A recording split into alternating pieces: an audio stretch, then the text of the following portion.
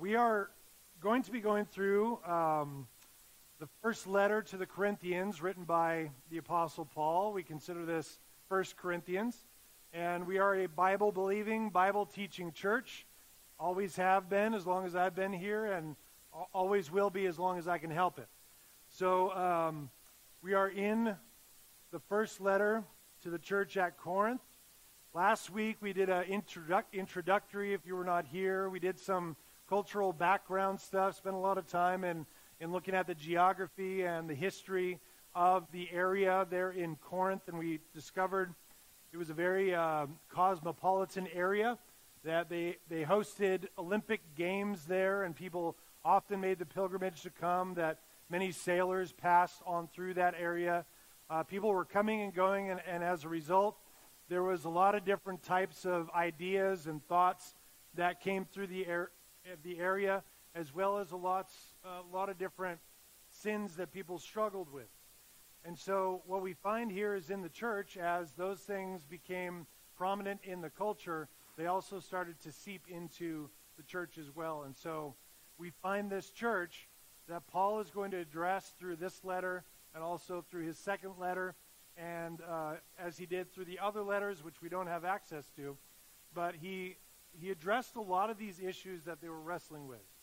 And so a lot of what we're going to find is a lot of rebuke and a lot of correction that is going to take place. But first, in his introduction, Paul really strikes the chord that he loves the Corinthian church, that he loves these people, which is why he's correcting them and taking the time to do that, and that he is also thankful for them.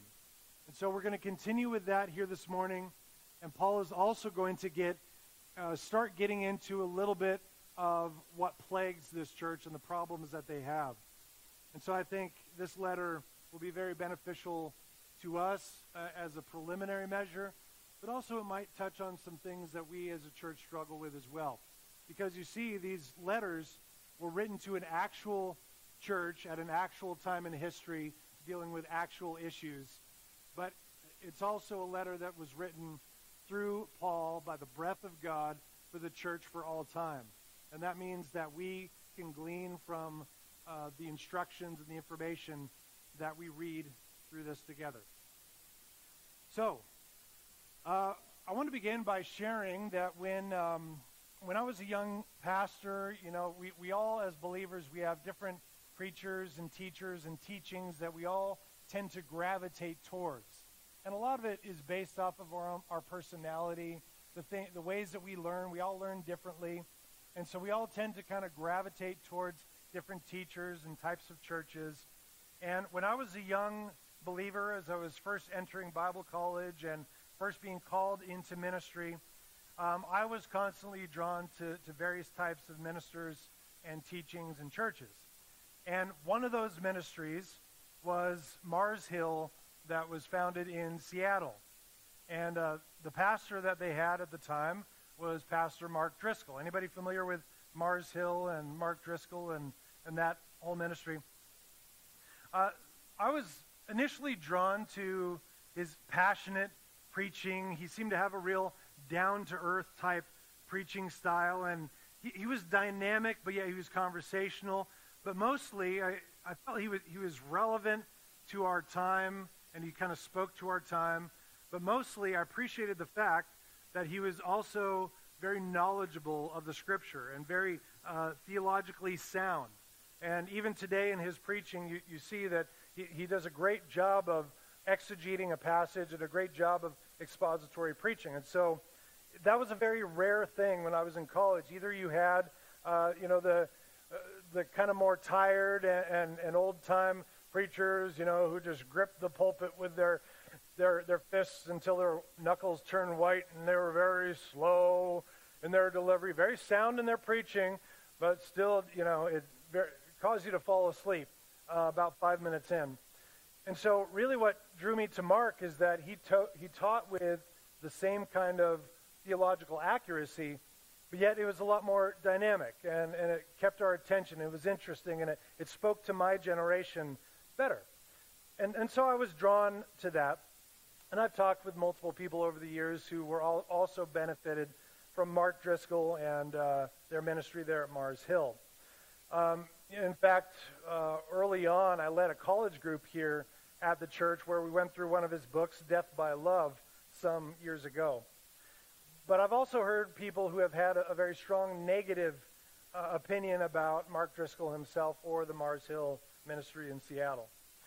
And as the story goes, during the first decade of the new millennium, Mark Driscoll and Mars Hill became one of the most popular Reformed evangelical megachurches probably in the world, especially in the Northwest. And yet we found in 2014, the church was starting to split. And there were some divisions that arose within the church. Mark Driscoll came under some serious fire, and he was accused of arrogance, responding to conflict with a quick temper and harsh speech, leading the staff and elders in a domineering manner. And so there was a lot of accusations against him and against the church.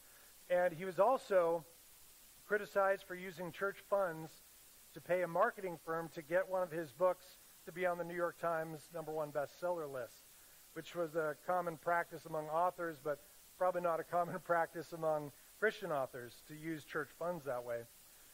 And so, there were some clear problems that were starting to surface from that ministry.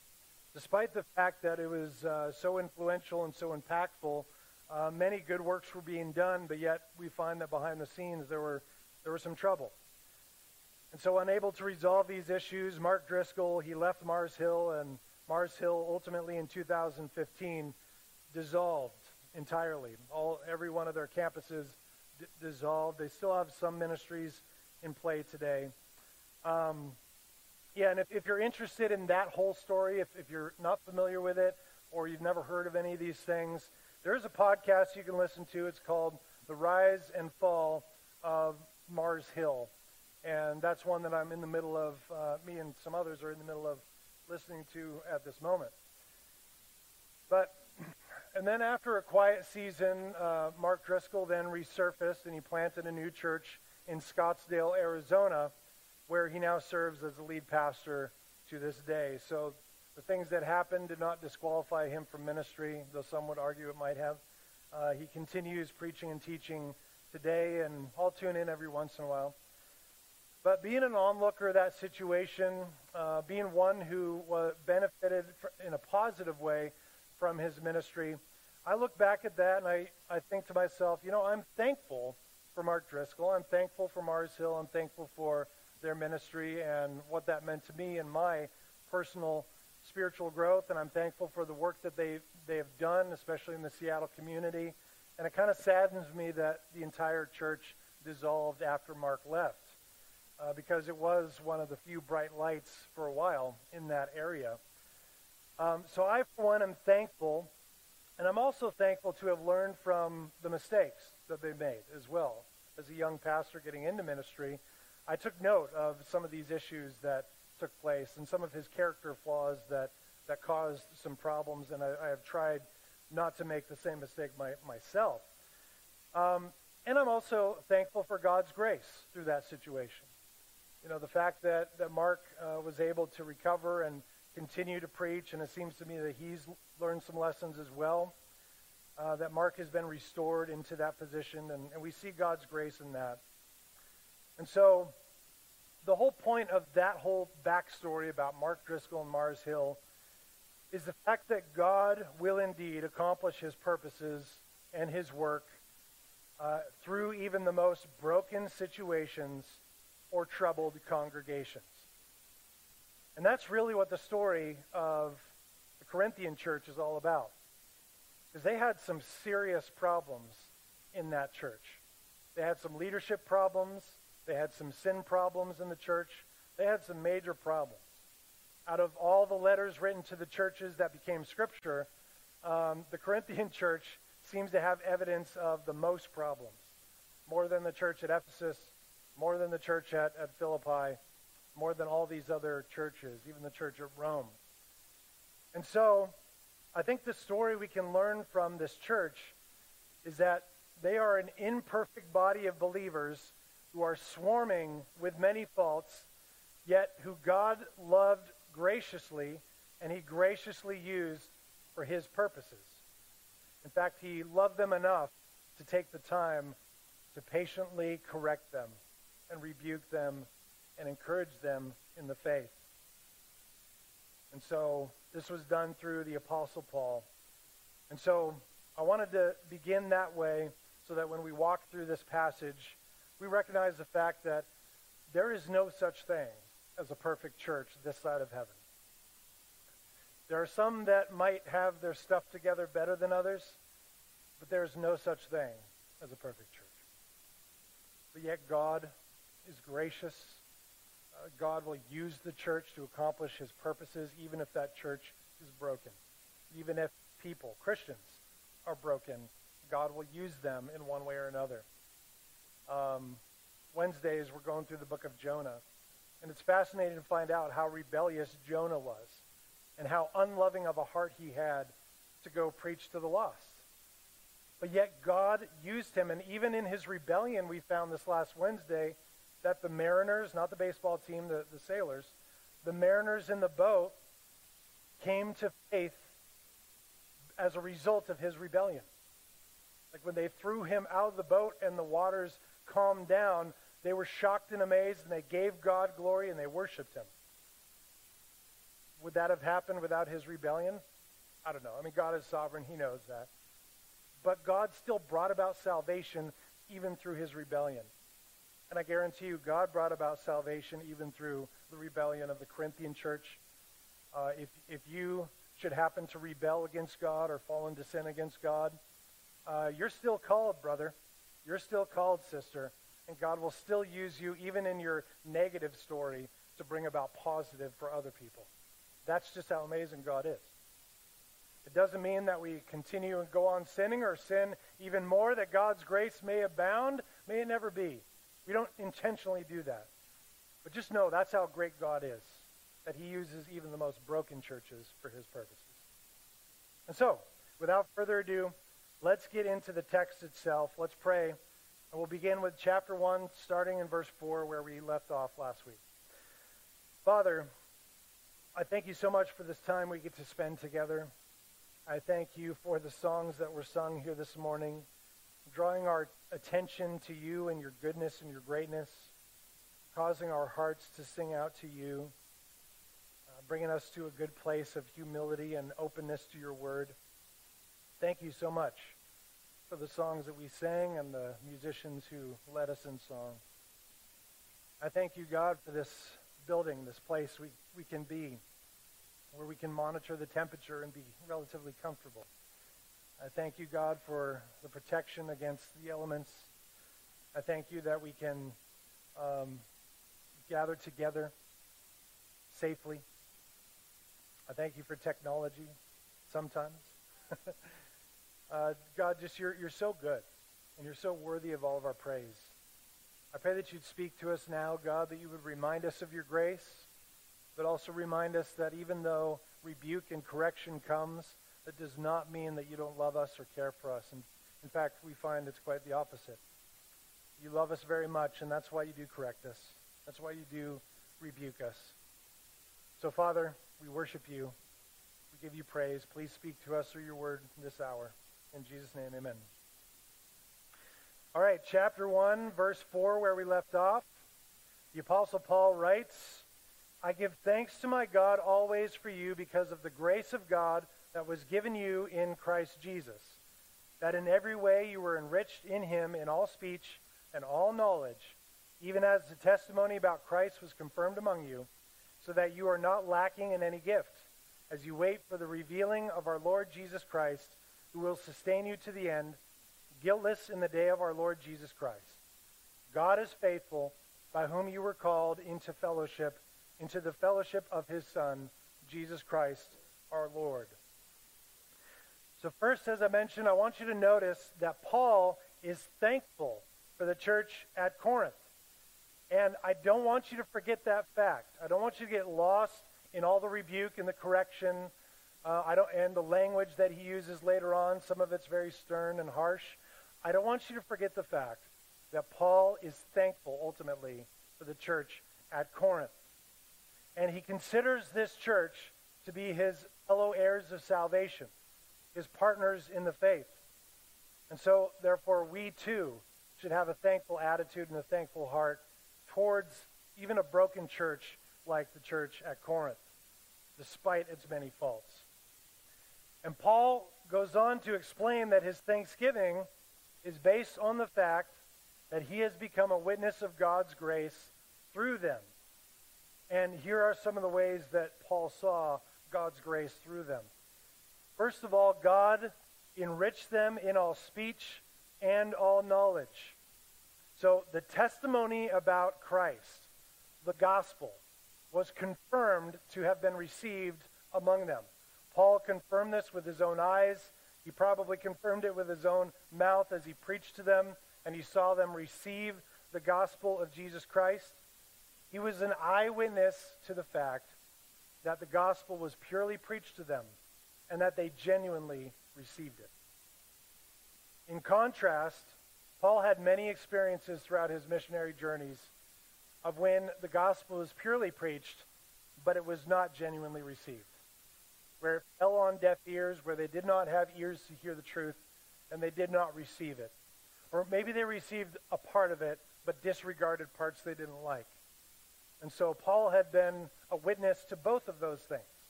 And so here he gives rejoicing and thanksgiving for the fact that the Corinthian church heard the pure word and they received it, and that they were following Christ. That brings me to one of my favorite quotes, and this quote is from John Calvin, which says, "Wherever we see the word of God purely preached and heard, there a church of God exists, even if it swarms with many faults." And I think that's a great quote that should be the theme of the Corinthian letters, is that the word of God was purely preached and heard, and they were a genuine church of God, even though they had many faults. And so Paul also rejoiced in the fact that they were not lacking in any of God's gifts. Paul witnessed that God had anointed them with the gifts of the Holy Spirit to carry out the good works of God in that place, in the place of Corinth. And if you look in chapter 12 of 1 Corinthians, we see that Paul outlines just what he means by this. Like, what are the gifts that God has graced them with? Well, 1 Corinthians chapter 12, verses 4 through 11, Paul writes, "There are a variety of gifts, but the same Spirit. And there are a variety of service, but the same Lord. And there are varieties of activities, but it's the same God who empowers them all in everyone. To each is given the manifestation of the Spirit for the common good. For to one is given through the Spirit the utterance of wisdom, and to another the utterance of knowledge according to the same Spirit. To another, faith by the same Spirit. To another, gifts of healing by the one Spirit. To another, the work of miracles. To another, prophecy. To another, the ability to distinguish between spirits. To another, various kinds of tongues. To another, the interpretation of tongues. All these are empowered by one and the same Spirit, who apportions to each one individually as he wills." And obviously when we get to chapter 12, we're going to look into that at much more depth. But you see the point that Paul is trying to make, that God, when he empowers and he enables a church to carry out ministry, he activates spiritual gifts in each person, and not every spiritual gift is the same. We all have a diversity of spiritual gifts that God has given us. And we all know this is true. We all know there is great diversity even amongst people of the same nationality. But then you add in different nationalities, you add in different backgrounds, different cultures, different attitudes and characteristics. You lump all that together with different gifts, and what do you have? You just have this great mixture of variety and different abilities. But God does this intentionally. God brings a variety of gifts to one church. For what reason? So that we can all come together in the common bond in the name of Jesus Christ, and even though we're different, we can operate as one. And if we're able to do that, that is a demonstration of the miracle of God, of the grace of God upon a church. If we are able to come together and actually agree on things together and actually do work together as one team, that is a miracle of God. That is the grace of God. How many of you have been involved in a ministry where there's little agreement, where there's lots of debating, lots of fighting, lots of arguing? I think many people have experienced that in their lifetime at one point or another. But, despite many of their disagreements, Paul still reckons them as ones being given the grace of God to be able to still continue to be together despite their differences. And then Paul was also thankful for the fact that the Corinthian church were certain of Christ's faithfulness to give eternal life. Despite their problems, they still had their minds and their hearts set on heaven, on eternal life. Paul encouraged them to remember the faithfulness that it takes to continue to follow the Lord despite things going on. So Paul wanted to remind them of these things, that their faith would be sustained, that he would carry them through until the end. So again, let me reiterate that this friendly introduction that Paul is giving, which he often gave in his letters to the various churches, but that he still included here, Paul wanted to assure the believers at Corinth that he loved them, that Jesus loved them, and that he considered them to be and sisters and fellow believers in the faith, and that he ultimately cared about their well-being. He cared enough to confront them about their issues. And I think that's the biggest misnomer here today, is that people have given our culture the idea that if you correct anybody, if you call out anybody, if you disagree with anybody about their lifestyle or anything else, that you hate them. If you don't affirm somebody's idea of who they are, if you don't affirm their behavior and their activity, then you hate them. And that is a flat-out lie. The Bible tells us that if you love someone, then you will show them the error of their ways. Obviously, we do this in a gracious way.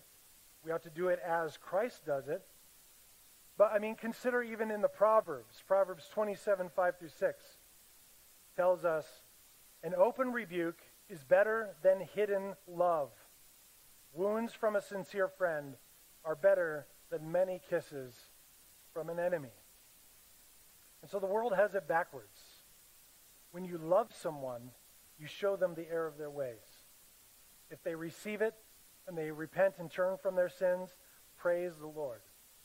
If they reject it, if they point at you and say, if you loved me, you would affirm what I'm doing, you wouldn't reject what I'm doing. If they reject you and push you away, well then, you continue to pray for them. But perhaps you've lost your ability to tell them. And so, if you really love someone, and Paul loved the Corinthian church, you would correct them in their error. It doesn't mean that you become someone who's hypercritical, that you point out every little tiny error to someone. Why don't you just look at the big errors? If there's a big blaring error, come on, we all fail every single day. You could be hypercritical about anybody. I could pick any single one of you. I could get access to your secret emails. I could, not that I would do that. I could spy on you in your home. I could talk to everybody who knows you, dig up all the dirt that I possibly could, and man, we could have a heyday with all the mistakes that you've made. Or you could do the same with me if you really wanted to. If you really wanted to come after me, you could discredit me, you could defame me, you could pull up all sorts of dirt. We all have that. That's why when I look across the world and I see people highlight a certain person, whether it be a football coach or a politician, and they pretty much dig up every piece of dirt they possibly can from 10, 20 years ago, and then they just try and trash on them. That's a fact. You can find dirt on anybody. But when we're correcting and rebuking people, we do it according to the Lord. And we do it when we see a major problem that's keeping them from following the Lord as they should. And in those instances, especially if their sin is unrepentant, then yes, we have an obligation as fellow believers to call each other out, come to each other privately, tell each other our concern, share with each other the scripture that addresses the problem, pray with them, do it graciously. And so this is all out of love. This is all out of the desire for unity from Paul. Let's continue in verse 10. Paul continues, I appeal to you, brothers, by the name of our Lord Jesus Christ, that all of you agree, and that there be no divisions among you, but that you be united in the same mind and the same judgment. For it has been reported to me by Chloe's people that there is quarreling among you, my brothers. So notice here he goes from thanksgiving, assuring them of his love for them and God's love for them and their brotherhood in the faith, to then making an appeal. And this appeal will be a bridge into all the other stuff he's going to get into. So his appeal here is based off of this urgent matter that was brought to his attention by Chloe's people. And I could only imagine Chloe's people, or Chloe herself, was a member of the Corinthian church, who was probably one who was close to Paul, or she really looked to Paul as her primary mentor in the faith. And so she reported to Paul these problems that she was seeing, primarily the division. And so Paul, when he makes this appeal, he shows us the seriousness of the appeal. And you can know it's serious when he says, by the name of our Lord Jesus Christ. That's like putting a stamp on it. That's saying, I really mean it. This is really, really serious. By the name of our Lord Jesus Christ, I'm making this appeal. And if you read through Paul's letters, there's certain occasions where he says, not the Lord, but I say this. Like he's given his personal mentoring in that situation, his wisdom, practical wisdom in that situation. But when he says, the Lord says this, like he is probably speaking dictated word directly from God. Here's what God has spoken to me and what I'm going to speak to you directly, exactly. And so what he is about to appeal to the church is according to the exact character of Christ himself. And his appeal is an appeal to unity. Jesus said in Matthew 12:25, every kingdom divided against itself is laid waste, and no city or house divided against itself will stand. So in Jesus' prayer for his disciples, he prayed for this unity because he recognized the fact that if congregations are so deeply divided, there's no way they can survive. And this is true. A lot of people like to use this of nations as well. And yeah, relatively that's true as well. If we can't get along, if we're so polarized from each other that we can't even agree on common facts and truths, if we can't even do that, our hope of success of staying united as a country, there's no chance. Our enemies will come in and wipe us out easy if we're not united in some way. And the same is true as Christ spoke to the church here, that if we are not united in at least the most major ways, on the most major items, then there's no way we can survive as a church. And if any enemy were to rise up against our congregation, try to shut us down, then they would be easily successful. We would be scattered, we would be divided, we'd be torn apart easily. So this is why Jesus, he prays for the unity of the church. And we find this in John chapter 17, verses 19 through 23. Jesus prays, I consecrate myself that they also may be sanctified in truth. I do not ask for these only, but also for those who will believe in me through their word, and that's us, that they may all be one, just as you, Father, are in me, and I in you, that they also may be in us, so that the world may believe that you have sent me. The glory that you have given me, I have given them, that they may be one, even as we are one. I in them, and you in me, that they may become perfectly one, so that the world may know that you sent me and loved them even as you loved me. So our unity really is our best example or our best testimony to the world of our faith. And so a church that is disorganized and disjointed and divided is a bad testimony to the world. And that church probably should be dissolved. I think of Mars Hill, as I was explaining at the beginning. There were some deep, deep divisions there by the time 2014 came along. And they had to dissolve. And it was probably a good thing that they did. It doesn't mean we can't be thankful for the work that they've done, but also their division became a bad testimony to the world. Because Mark Driscoll, he became one of those celebrity pastors who was even on the national stage on Dateline debate nights. I don't know if you remember those. One time he was debating Deepak Chopra, who's like one of these Hindu life coaches. And I remember Mark Driscoll took him to task. I mean, in terms of a debate, Mark Driscoll destroyed him. And even this man who walked up to the front, this elderly gentleman walked up to the front, and you really caught Deepak Chopra in this fallacy. And it was a beautiful thing to behold. And, I think the church was rejoicing that the truth of God was represented so well on the world stage. But he became such a celebrity pastor, and the world came to know him, that when the fall happened and the church was divided, the world and the people who hated him and hated Christ and hated the church mocked and laughed and said, see, whatever they're peddling doesn't work. They can't even stay together. And it creates abusive and angry pastors, people who overwork their servants and their ministers. But Christ is calling and praying for us to be united. And Paul received this report of division, and that division had gotten so bad that he heard of it. And what he heard is that they were quarreling. And the Greek word there is eris. There was some quarreling among them.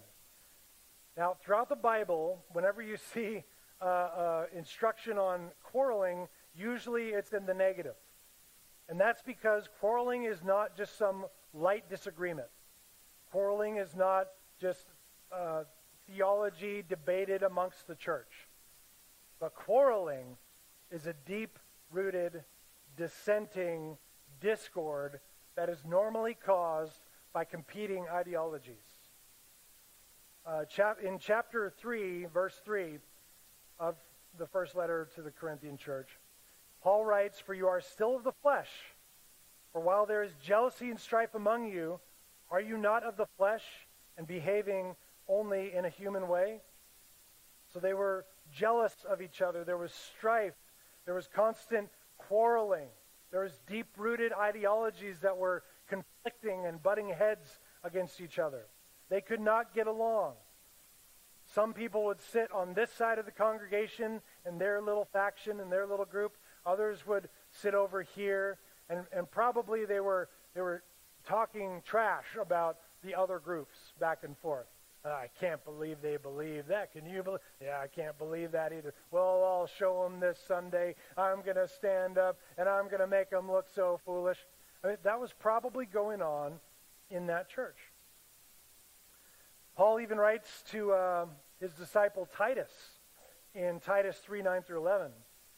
"Avoid foolish controversies, genealogies, dissensions, and quarrels," there's that word again, "about the law, for they are unprofitable and worthless. As for a person who stirs up division after warning him once and then twice, have nothing more to do with him, knowing that such a person is warped and sinful. He is self-condemned." So what we discover as Paul continues his letter here is that their quarreling and division had reached a point where he needed to step in and address them formally with a letter. If you've been in church for any period of time, if you've come to any Bible study or any kind of a koinonia group or something like that, you know that we're going to have some disagreements. We're going to wrestle through some things together. We're going to have misunderstandings that we all have to work through together. Sometimes those can get rather elevated. I've been in, from Bible college through church, through all of that, I've been in some kind of really heated Bible studies where we're really going after this stuff, and you have one person taking a certain view, another person taking another view. But then by the end, the temperatures come down, and we're thankful for that experience because we've all come to a better knowledge. The two people who were debating and the people who were onlookers who were witnessing that happen. And then by the end, we find a common ground or a right understanding. And you know what I've found with Scripture? A lot of times, when there's dispute about a certain topic, when there's good, faithful believers who are taking different sides, usually what we find is that both of those things can be true at the same time.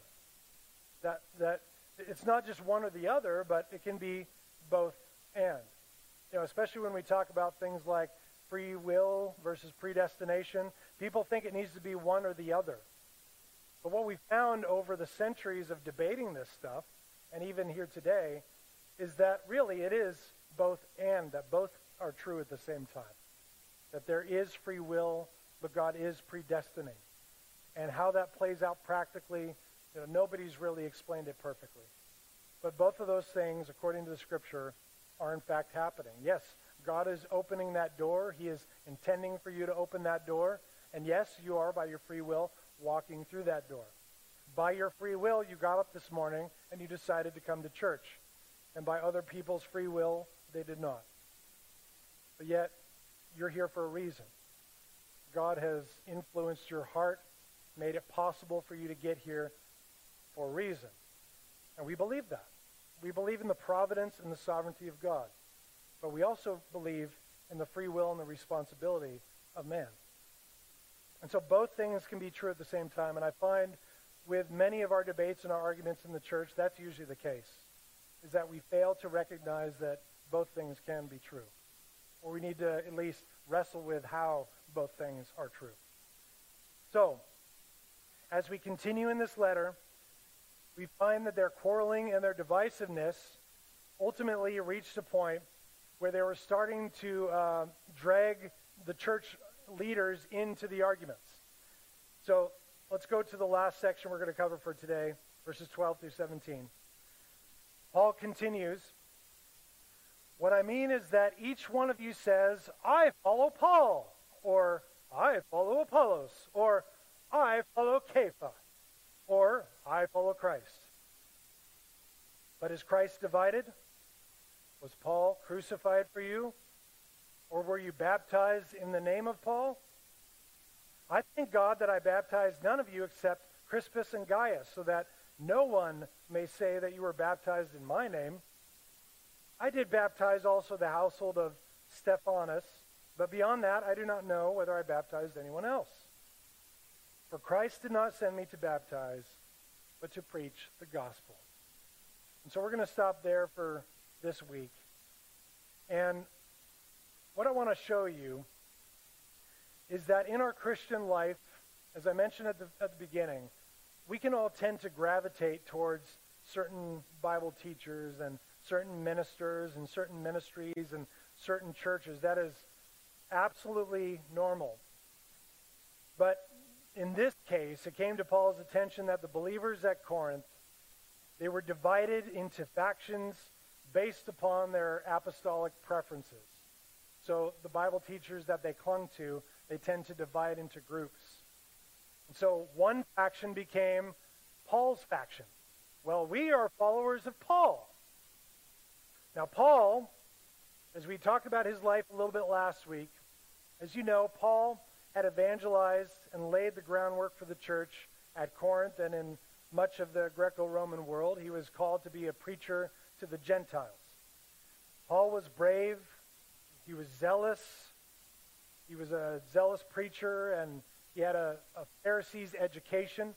So he was a Jew of Jews. He knew the Talmud. He knew the Old Testament. He knew all of the Old Testament scriptures perfectly, very well. Well-educated Pharisee. He also was a single man. He never married. And so he was very bold. He was very zealous in his faith.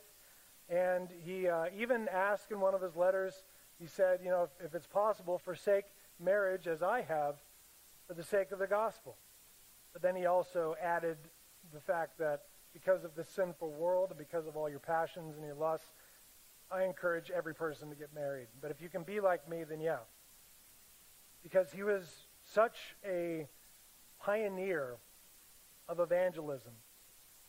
But yet it seems as though he was lacking eloquent speech, or at least he was not the most eloquent speaker of his time. And so you had the people who kind of gravitated towards his personality, towards his preaching style, who decided that they were part of the Paul camp, that what Paul preached, they agreed with. And they would often quote from Paul. And they would often say, well, Paul says this in their argumentation. And then you find that there was also this Apollos faction. Apollos was an Alexandrian Jew who was a dynamic, well-read, and we know this because if he was from Alexandria, there was a grand library in Alexandria, not just of Hebrew texts, but of texts from all over the world. And so if he was in Alexandria, if he was a scholar, he would have been very well-read, even more well-read than the Apostle Paul. And we also see that he was a charismatic evangelist, trained by Priscilla and Aquila. And despite Paul's own admission of their partnership in ministry, which they were, factions grew within the church where people said, well, you're of Paul, but we're of Apollos. He is more of our flavor. We like the fact that he's more cosmopolitan, that he has more worldly knowledge. I mean, he can quote the great philosophers. In his sermons, he quotes Plato and Aristotle. The Apostle Paul does not. And so, therefore, we think we get a greater, more richer wealth of knowledge from Apollos. And so we follow Apollos. And so many believe that Apollos was the one to follow. In fact, just for your own personal notes, we are unsure entirely of who recorded the book of Hebrews in the New Testament. Many scholars, and I would say I kind of lean this way as well, believe that Apollos is the author of the book of Hebrews. So he was influential. And then Paul addresses Kepha. There was a faction for the person called Kepha. Does anybody know who Kepha is? Who? Peter. So Kepha is the Aramaic translation of the Greek name Peter. So Paul here is referring to the Apostle Peter. Yes, the same one who denied Jesus on the night he was betrayed. That Apostle Peter. But also the Apostle Peter, which Christ said, upon you I will build my church. You are the rock upon which I will build my church. And Peter's name, Kepha's name, means rock. And so the distinguishing feature of Kepha, or Peter, is that he was in the inner cabinet of Jesus' ministry. Peter, along with James and John, they were in a tight group with Christ himself. The tightest of the tight. When Jesus would take them up on the mountain and show them his heavenly glory, Peter, John, and James were there. And so he would be teaching them, encouraging them. And Peter, unlike Apollos and Paul, walked with Christ through almost his entire ministry. And so many people like to be in the camp of Peter. Well, because Peter was there. He learned directly from Jesus over all those years. And Peter's characteristic, he was a passionate man. He was an emotional man. He spoke very boldly. He had great power. He was very instinctive, very reactive as well. You know, so a lot of people who are attracted to kind of that emotional connection, you know, they related with Peter. And again, besides the fact that he walked with the Lord. And his ministry was also, he had a primary emphasis on the Jews. So where Paul, his emphasis was on the Gentiles, the Greeks, Peter's emphasis was with the Jews. And so he also put great emphasis on preserving many of the Jewish customs. And so some of those like traditionalists who were like, yes, we need to keep all the feasts of the unleavened bread, the feast of the booths. We need to exercise all of these traditions that Israel had exercised. We like Peter because he's a traditionalist. He holds on to the tradition. And so you can see that even in the first century of believers, that there was factions, there was divisions. They had their guy that they followed. And you know what? 2,000 years later, nothing has changed. We do the exact same thing. In our church shopping efforts, aren't we kind of looking for those things that we connect with? Maybe some of the things that you were shopping for, you found you connected with here. And maybe in our relationship, you found that my personality or my preaching type is one that you connect with, that you learn from, and which is why you're here, which is why you stay here. Not that that's something that will happen for all time, because naturally we all gravitate, and we get to different places in our faith, and we start to look to other teaching. But we do the exact same thing. And sometimes we even develop factions that are deep-rooted, that are almost in opposition of each other. Oh, well, me and John talk a lot about Paul Washer. Paul Washer is somebody that they've really gravitated towards. Great Bible preacher, but if you know him, he doesn't mince his words. He speaks very directly. He gets to the point, and sometimes he's very intense with his preaching. That's not for everybody. I've heard some people who say, I can't listen to that. No. And then some people are like, yeah, man, he says it like it is. I know some of you are really attached to Vodi Bakum, as I am as well. We have all of our preachers and teachers, John MacArthur's. We have all these people that we gravitate towards and that we like to listen to, that we learn from. There's nothing wrong with that. It's perfectly normal and natural. In fact, we're supposed to be learning from people this way. There are even denominations today that are named after the groups or the factions that they were following. One off the top of our head is the Lutherans. Lutherans are based off of the particular teachings of Martin Luther. Thankfully, they left out the anti-Semitism, because Martin Luther was an anti-Semite, if you didn't know. But they followed his particular Reformed teaching. Calvinists, based off of John Calvin. Many Calvinists exist today, though there's not many churches called the Church of Calvin, but there are many Calvinists within churches. And so we tend to gravitate towards the teachings or the particular emphasis that we agree with. And sometimes we even give it a name, like Lutheran or Calvinist. And so we all gravitate this way. And I think the problem comes, and the point that Paul is trying to make, is that when we start to boast about who we follow or who we listen to, or we almost become evangelists for that individual and their brand of teaching, we quote them often, we promote and share their material, and we even argue whose teacher is best. Well, my favorite teacher is better than your favorite teacher. And here we are, children again. Well, my dad could beat up your dad. Well, my preacher could beat up your preacher. I think even Judy Madden one time jokingly on Facebook was referring to me, said that my preacher can beat up your preacher. And she did it jokingly, I know that. But there are some people who really have that kind of mindset. That's exactly right. When we're kids, we do that kind of thing. And when we're adult kids, we do the same thing. We start to pit our favorite things against one another. Some even elevate their pastor to the point where they're idolizing them, where they might even put him on the same pedestal as Christ himself, where their entire faith hinges on a ministry or a minister. And as a pastor who's been in the field for many years now, I have seen people who have put their faith entirely on a church or a church leader. And when that church fails or is divided or splits, or that church minister slips up in sin, maybe disqualifies their ministry, then along with that goes their faith. And that's because they were putting their faith in the wrong thing.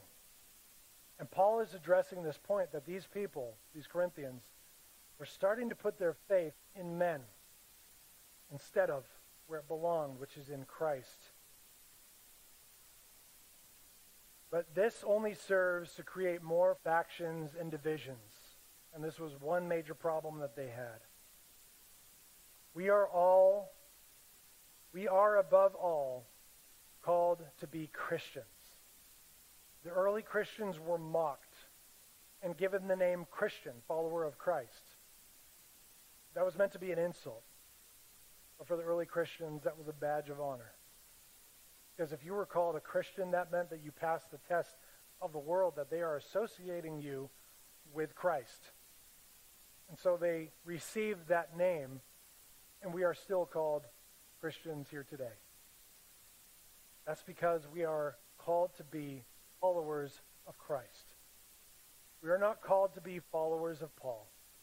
We're not called to be followers of Apollos or Kepha or John MacArthur or John Piper or John Calvin or C.S. Lewis. They are all called to be followers of Christ, as we are called to be followers of Christ.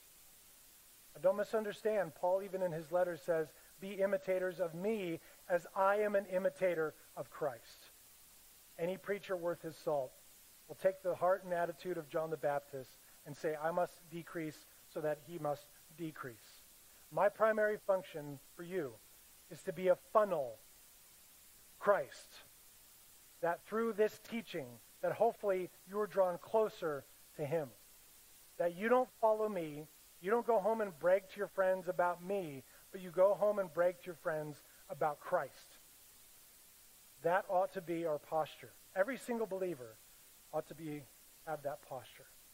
And it's not about us. It's not about the success of our ministry. It's not about the growth of our ministry, but it's about the growth of Christ in people's hearts. And so Paul alludes to this fact. He asks some rhetorical questions here. He points out the fact that Christ is not divided, and neither should his church be. If we are one with Christ, as he was praying, then we should be united in Christ. And if we're united in Christ, then we're successful in our ministry efforts. It starts with unity. If we're not united, we can't accomplish much of anything. Christ was crucified for our sins, not the Apostle Paul. Christ. He is the one who came, died on the cross as an atonement for the sins of the world, so that all who believe in him, whether Jew or Gentile, all who look upon him, will be healed from their terminal illness and their eventual death, which is sin, which is the second death. It was Christ alone, our cornerstone. We sang about that this morning. It is Christ we worship, because it was Christ who was crucified. Also, we are not baptized into Paul. If I have helped with the baptism, with your baptism, you were not baptized into Craig Phillips. You were not baptized into Clayton Community Church. You were baptized into Jesus Christ, the Lord and the Savior, who has washed you clean, who has made you new, who has given you a hope and a future, who has given you salvation. It is Christ you were baptized into. It's not a bad thing to be happy about the place you fellowship in. It's not a bad thing to encourage people to come and join us if you believe that we're in the truth. If you are, so to speak, proud of the place that you worship. If you are happy that we are teaching from the Bible, that we are doing the best that we can to live in unity with one another. It's not a bad thing to encourage friends to come. But it is a bad thing when you start to idolize the place that you worship or the people who are teaching. Because ultimately, all worship, all praise, all glory, all honor, all favor goes to Christ. All of it. So my friends, to be a Christian means to be a follower of Christ. And Jesus needs to be our rallying cry here, now, and forevermore at this place. That no matter what background you have, no matter how new of a believer you are, maybe you've just believed for 1 month, or how long you've been a believer. Maybe you've been a believer as long as you can remember, 50 plus years. No matter what background you have, what trade you do, no matter what learning style you have or gifts God has given you, that no matter how different we might be in many different ways, that the rallying cry and the unity cry is around Jesus Christ, the cornerstone of our faith. And so we can unite around Christ no matter our differences. And so that's my encouragement for us here this week as we continue to go through the first letter to the Corinthian church by Paul, is that we make that the main thing. Is that no matter what we go through, no matter what we disagree on, at the end of the day, we come together around Christ, around the cross. We give him the praise that is due and the grace to one another that is necessary. Let's pray. Father, I thank you for the Corinthian church and their example. I thank you, God, that even though they were fractured and broken in many ways and unhealthy in many ways, that God, you did not abandon them. You did not get rid of them, but God, you held on and you persisted. And through Paul, you patiently corrected and rebuked them, and you helped them to see the error of their ways. And so I thank you for that, Lord, not only for their sake, but for ours here today, that we can read that letter of rebuke. We can be encouraged. We can be reminded that even though we're not perfect, even though we swarm with many faults, that God, if we preach your word purely, if your word is heard, if your grace is shown through the spiritual gifts that are given, and if we apply those gifts in the right way, that God, you will be gracious with us, you will be with us, you will never leave us or forsake us. But God, you are with us, and you will hang on to us. Help us to be a united church. Help us, Lord, to minister to this area successfully in our unity. And may the world look upon us and see a miracle. The fact that sinful people can come together and agree that you are the Lord, you have called us to do your work, and called us to be gracious and patient with one another. And so, God, as we leave here today, may we all be reminded of this throughout the week. In Jesus' name we pray. Amen. I want to invite you to stay for soup and fellowship. Have a nice day. You're dismissed.